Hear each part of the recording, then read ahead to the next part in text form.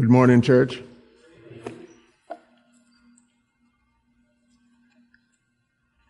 Mr. Deal was extremely eloquent, as you heard, gripping, and I'm going to resist a matter because some of the issues that he has written on, I've written a couple of books on. But I'm not here to deal with social issues, but to speak as the Lord has led me from His Word. And let me tell you, it is an awesome responsibility to attempt to be God's servant. Let us pray. Father, you know how nervous I am. You know how unworthy I am. But your command is to preach the word and to allow the word to speak for itself and accomplish what you want it to accomplish. So, Lord, speak your word through me. And if there be any glory and praise, it belongs all to you. Amen. Turn with me in the Bible to John chapter 4. And while you are in the process of turning, let me join my wife and myself and my family. Let us join in congratulating the Christian Council on the 28 years of helping hurting people in New Providence and Abaco. It's an exemplary model. It's non-denominational, but church-enabled. Fee-paying and non-profit, but not turning anyone away because they cannot afford it. And it does not receive any government subvention, not subject, therefore, to government influence, but totally dependent on God's people. And indeed, we give God thanks, because if they have been operating as a viable institution for 28 years, they must be doing something right.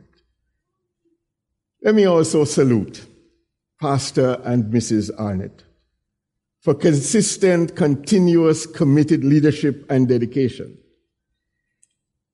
It takes real faith to give up material gain for Christian service. But God is no man's debtor.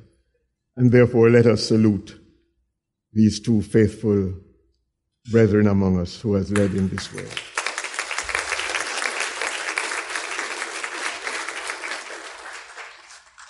I'm going to read John chapter 4 from verse 4 to 30 and then 39 to 42. Now, he had to go through Samaria. So he came to a town in Samaria called Sychar, near the plot of ground Jacob had given to his son Joseph. Jacob's well was there. And Jesus, tired as he was from the journey, sat down by the well. It was about the 6th hour, when a Samaritan woman came to draw water.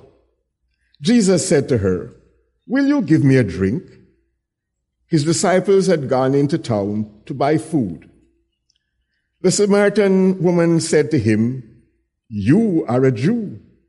I am a Samaritan woman. How can you ask me for a drink?" For the Jews do not associate with Samaritans. Jesus answered, "If you knew the gift of God and who it was that asked you for a drink, you would have asked him, and he would have given you living water." "Sir," the woman said, "you have nothing to draw with, and the well is deep. Where can you get this living water? Are you greater than our father Jacob, who gave us the well and drank from it himself, as did also his sons and his flocks and herds?" Jesus answered, "Everyone who drinks this water will thirst again. But whoever drinks the water that I will give him will never thirst. Indeed, the water I give him will become in him a spring of water, welling up to eternal life." The woman said to him, "Sir, give me this water so that I won't get thirsty and have to come here to draw water. He told her, go call your husband and come back. I have no husband, she replied. Jesus said to her, you are right when you say, I have no husband. The fact is, you have had 5 husbands, and the man you now have is not your husband. What you have just said is quite true. Sir, the woman said, I can see that you're a prophet. Our fathers worshipped on this mountain, and you Jews claim that the place where we must worship is in Jerusalem. Jesus declared, believe me, woman, a time is coming when you will worship the Father neither on this mountain nor in Jerusalem. You Samaritans worship what you do not know. We worship what we do know, for salvation is from the Jews. Yet the time is coming, and has now come, when the true worshippers will worship the Father in spirit and in truth, for they are the kind of worshippers the Father seeks. God is spirit, and the worshippers must worship in spirit and in truth. The woman said, I know that Messiah is coming. When he comes, he will explain everything to us. Jesus declared, I who speak to you am he. Just then his disciples returned and were surprised to find him talking with a woman. But no one asked, what do you want? Or why are you talking with her? Then, leaving her water jar, the woman went into the town and said to the people, come see a man who told me everything I ever did. Could this be the Christ? They came out of the town and made their way toward him. Verse 39. Many of the Samaritans from the town believed in him because of the woman's testimony. He told me everything I ever did. So when the Samaritans came to him, they urged him to stay with them, and he stayed 2 days. And because of his words, many became believers. They said to the woman, we no longer believe just because of what you said. We have heard for ourselves, and we know that this man really is the Savior of the world. This is the longest conversation recorded in the New Testament. And every counseling situation is indeed a long, personal, confidential conversation. This is the essence of counseling. And therefore, I'm not going to try to make correspondences between the Christian Counseling Center and this passage, or for any one of us who are engaged in counseling. I'm just saying, look at the essence. Look at the moves of this conversation. Look at verse 4. And you see compulsion. Jesus must needs go through Samaria. Some have argued it's because of physical fatigue.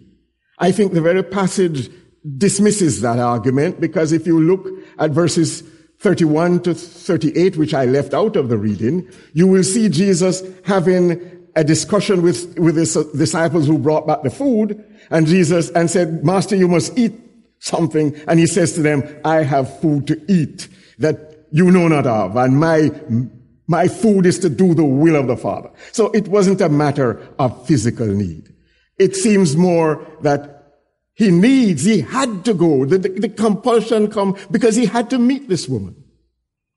And he had to bring the gospel to Samaria, because he was not about to exclude Samaria from the gospel, as the Jews had excluded them in establishing Judaism, if you go back at the time of Nehemiah and Ezra, when the Great Assembly was established. There was compulsion to include the Samaritans, and collectively, and there was compulsion to meet the woman personally. This was a private, personal conversation. And their common point of need was water. In fact, the well is still there. It's one of the few historical places that we knew that Jesus sat. It's 135 feet deep. They measured it in 1938. And it has about 12 to 15 feet of water in it all the while. The well is still there. He needed a drink. She needed to draw. And they both met.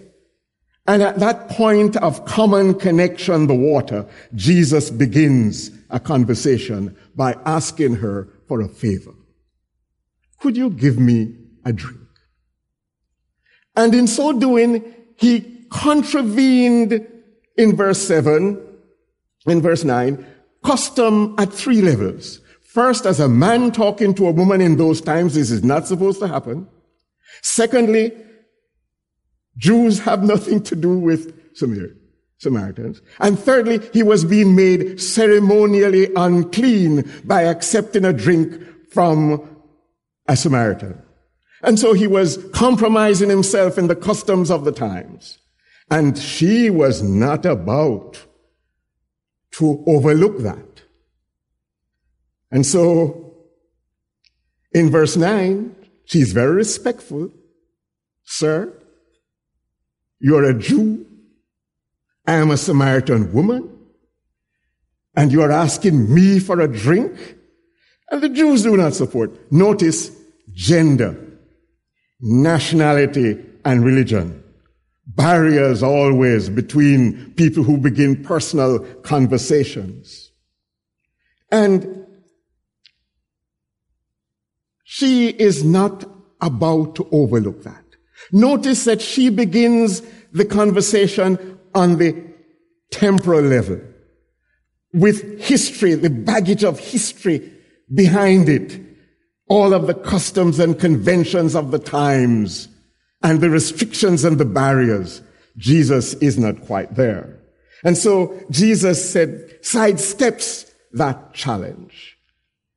And he says to her, and he makes an offer, as you will see in verse 10. He makes an offer of grace, the gift of God, of salvation and eternal life. And he uses the metaphor of living water. Living water that springs up as a well, fresh and flowing. Salvation and the Holy Spirit. And he says, if you knew who it was that was talking to you and the gift of God, you would ask me. Jesus is on the spiritual level and the eternal level. She's on the temporal and the material and the historical level. Notice many times when people are involved in conversations, they are talking past each other. And Jesus is posing that metaphor. And she's understanding the metaphor. And she gives him a common sense rebuttal. Sir, she says, what are you trying to do? Put me on? You have nothing to draw with. How can you give me some water to drink this water? If she was a Trinidadian, she would be saying, don't mama guy me. If she is a Jamaican, she'll say, you are a Jinal. I don't know quite the Bahamian, but it may be. Listen, you're sounding like a sweet-mouthed man, offering much that you cannot deliver.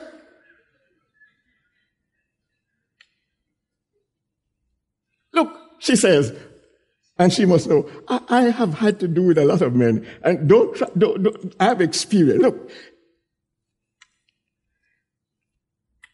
And Jesus, in verses 13 to 14, gives a fuller description of the qualities of this living water. And he says to her, look, you have given a little, but it will be like fresh water. And when he gives her the explanation, she says, look, give me this water, because if you give me this water, I will not be thirsty and I will not have to come here again. She was accepting it on the basis of convenience. But let me tell you, God doesn't give us the gift of salvation and the Holy Spirit for convenience, to deal with the issues. He's given it for eternal life. And so she now he has got her interested with having given her this metaphor of a water. And she's seeing the temporal and physical convenience of it. And so he returns to custom. He says, now, if I'm going to give you something, if I give you something without your husband being present, I'm compromising you. Jesus is not rebuking her in sending her for her husband. He's saying to her, in the custom of the day, if I am going to give you this gift, go call and bring your husband and come back. Notice that the heart of the hurt is the hurdle that the help must cross. And Jesus has reached to the heart of the hurt. And if you notice, this is the only time in the conversation that the woman does not say, sir. It's probably under the breath comment, I have no husband.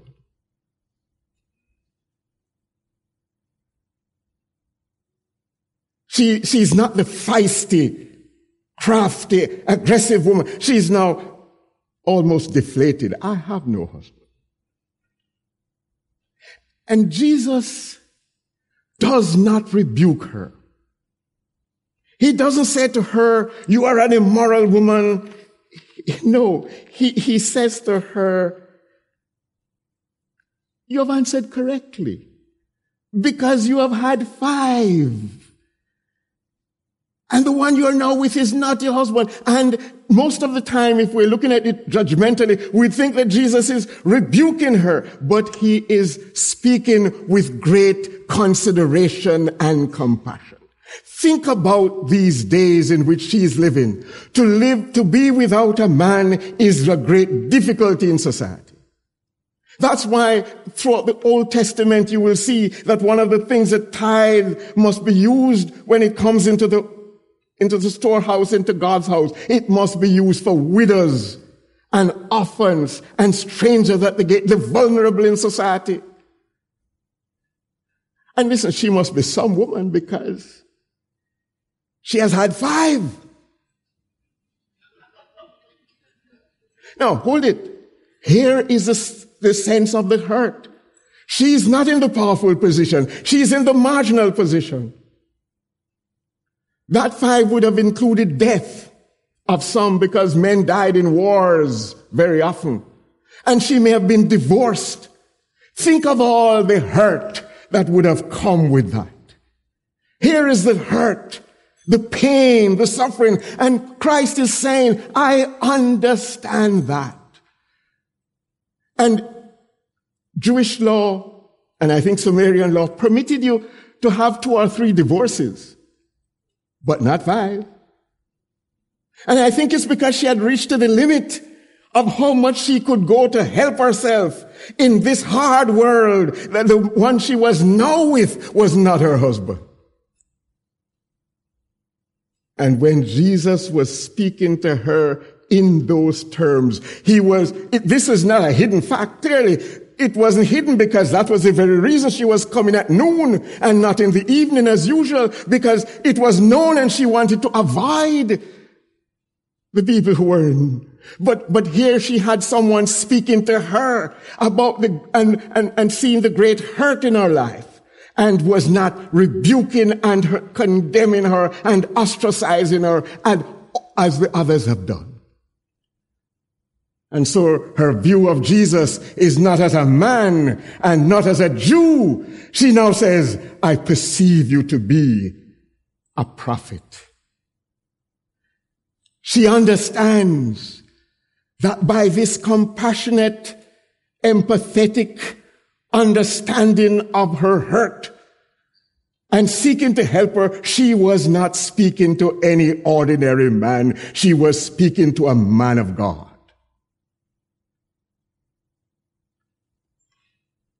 But notice, in verse 19, she makes no personal confession.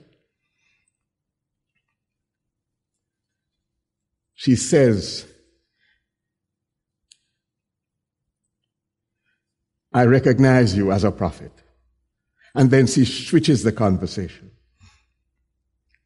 She makes no personal confession. She asks for no forgiveness. But she says, listen, you are a man of God, yes. Where should we worship?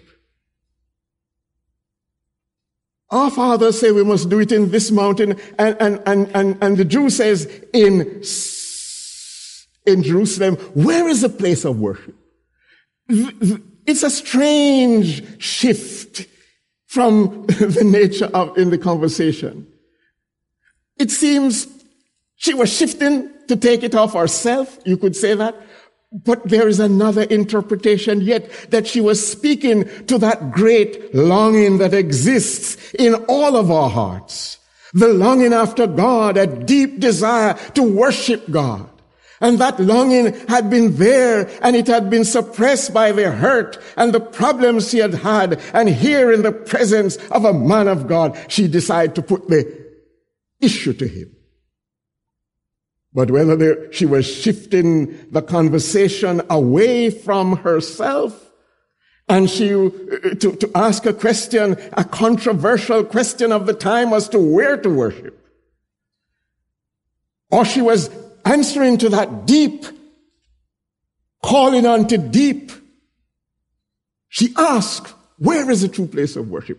And notice she has now come to the same spiritual plane as Jesus. The conversation has shifted to the spiritual plane. And Jesus now answers her about worship. God is spirit. Worship is not in terms of geography in this mountain or in Jerusalem. Worship is in spirit and in truth. Worship is turning to God in humble adoration, in deep confession, and reaching out to connect with God. It's like that hymn writer, Rod Palmer, writing in 1830, my faith looks up to thee, thou Lamb of Calvary. Now hear me while I pray. Take all my guilt away, and from this day, let me be wholly thine. That is worship. And so Jesus speaks to her of what worship really is. Not place, but attitude of heart. Desire to connect with God, with all of our faults and failings and frailties and failures, to want to be wholly His. And she says to him, she postpones the question. She says, I can't argue with that. But when Messiah comes, He will explain everything. And it would appear that her answer was genuine, because Jesus reveals Himself to her directly in a manner that up to that date He had not yet so revealed in such a personal fashion to His own disciples. He says, you don't need to postpone this to when Messiah comes. He that speaketh to thee, am He. And at that point, she leaves the water jar. And she goes into the town to face the people who had formerly ostracized her and thought all sorts of things about her and knew her story, and say, come see a man that told me everything ever I did. It's because she went out. Because notice that when the disciples came and saw Jesus with her, Jesus said nothing to them about the conversation. Jesus kept the conversation entirely confidential. And let me tell you something. If you are in counseling, you have to be confidential. There are some people that can't keep secrets, that can't keep anything. Don't go into counseling.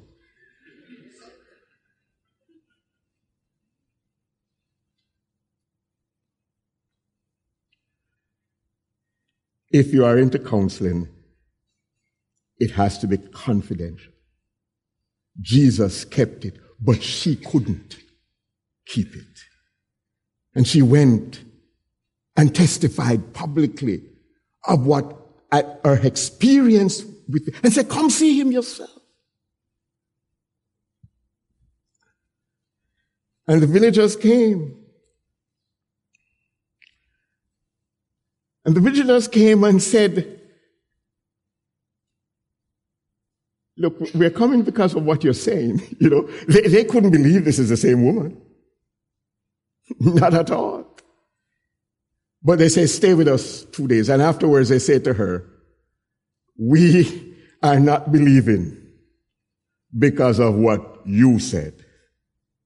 We are believing because of our own personal experience with this man who is the Savior of the world. The gospel had come to Samaria. Jesus was not about to exclude them. When Sargon II removed Israel, the 10 tribes from the north, and took them away and left the place desolate, he had sent some of his own people from Babylon and elsewhere to come populate there, and they had come up with a version of serving God. And because of that, the interbreeding on the one hand and the mixture of idol worship with the service of Jehovah, the Jews excluded them. Jesus would not. Because you see, the gospel of Jesus Christ is for whosoever will. Regardless of background, gender, any of these things, race, all of these things that exclude people have no account with Jesus. And he demonstrates this. And then he's not only concerned about the collective, all, but the personal. And he brings that home in his conversation with this woman. A conversation that transformed her and brought the gospel. And I close by saying that this is a conversation of dealing with a hurting woman. Thank God for those people who are concerned with the marginalized in society. Concerned with those who are hurting and not just standing in judgment of them. That is what is outside of the heart of Jesus, when we only stand to condemn and to ill-treat and to mistreat the vulnerable and the marginalized, however they have become vulnerable. This morning I was reading Ezekiel chapter 34, where God is speaking to the shepherds who have not taken care of the sheep, who have simply exploited the sheep.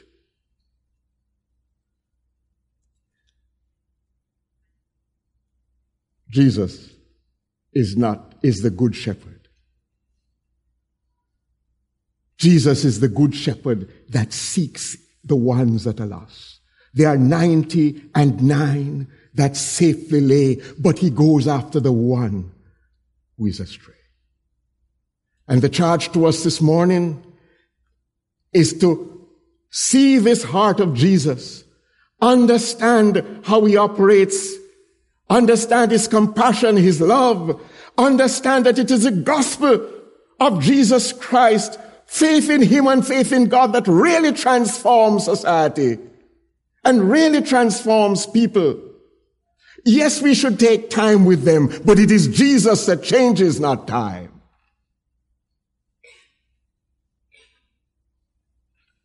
And when we believe,